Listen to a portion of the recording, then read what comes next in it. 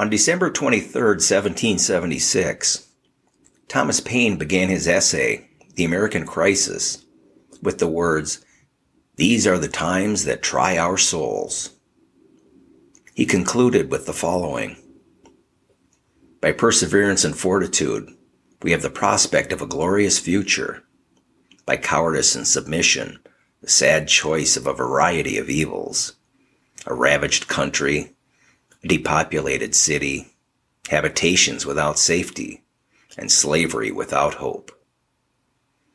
And if there yet remains one thoughtless wretch among you who believes it not, let them suffer it unlamented." This is part 36 of The Arrogance of Infinity. Food truck for thought. Our daughter might have been approached by the man of her dreams in the few moments she sat alone at a table in St. Paul's Food Truck Bar on October 10th, 2021. Her two friends had each gone to separate restrooms. Then gunshots flew. She plunged and crawled for cover on the floor of a food truck kitchen, where she was approached by a bloodied man in a nightmare. She did for him what she could, what mayhem would allow, then dialed 911.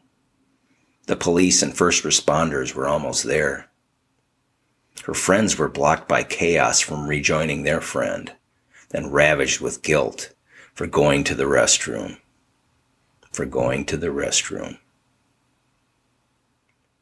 Not far away, at just past midnight, a young veterinarian's assistant named Markeisha would lose her dreams and ambitions and nightmares forever. 3 young men were among the 14 wounded that early morning. 3 thugs who fired shots in ignorant anger. 3 gangbangers. 3 lost souls who somewhere along the line abandoned their ambitions, ability to dream, and respect for their own and everyone else's lives. I must admit to feeling satisfaction when I heard a wounded guy caught up to one of the thugs and repeatedly punched him in the face. Faith forced me to ask forgiveness for being fulfilled by violent retribution. There's too much retribution these days, not enough accountability. We owe Markeisha and her family more than retribution.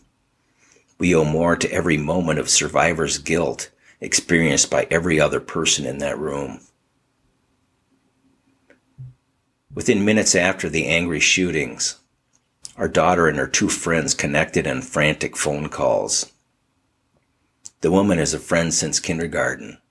They shared slip and slides, sleepovers, sneaking out, and too many Slurpees. They survived bad driving, high school hockey, and the passings of grandparents. The longtime friend was desperately blocked and rerouted home to maternal comfort that a village cannot provide.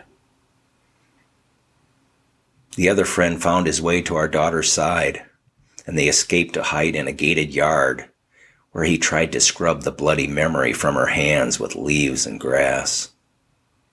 The young man and our daughter were eventually discovered and carried home by another friend, the son of a cop. A few hours later, I saw her hands still stained with the blood of another. I looked into the caring, bloodshot eyes of her friend, who continued to express haunted guilt for going to a restroom. With our daughter back home, her mother nurtured and asked me to wash blood from a shoe.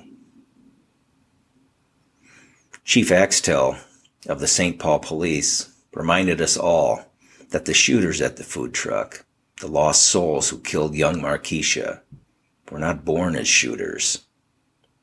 Our society has hijacked the ambitions and innocence of the young. Our individual souls have been legislated into collective failure. The failure is most evident in neighborhoods where young men become lost souls. They typically live across town from affluent neighborhoods filled with righteous placards of love, science, and equity that project false unity and false welcomes to people they secretly fear. lost souls who cruise up and down alleys to steal loose assets from obtuse people with unlocked garages. The two sides of town band together in a smug and angry voting bloc that perpetuates progressively bad policies. We spend reckless billions and point fingers of blame to the past as income and education gaps widen, as young people in their dreams die in the streets. It is inherently impossible for equity to evolve in a one-party petri dish.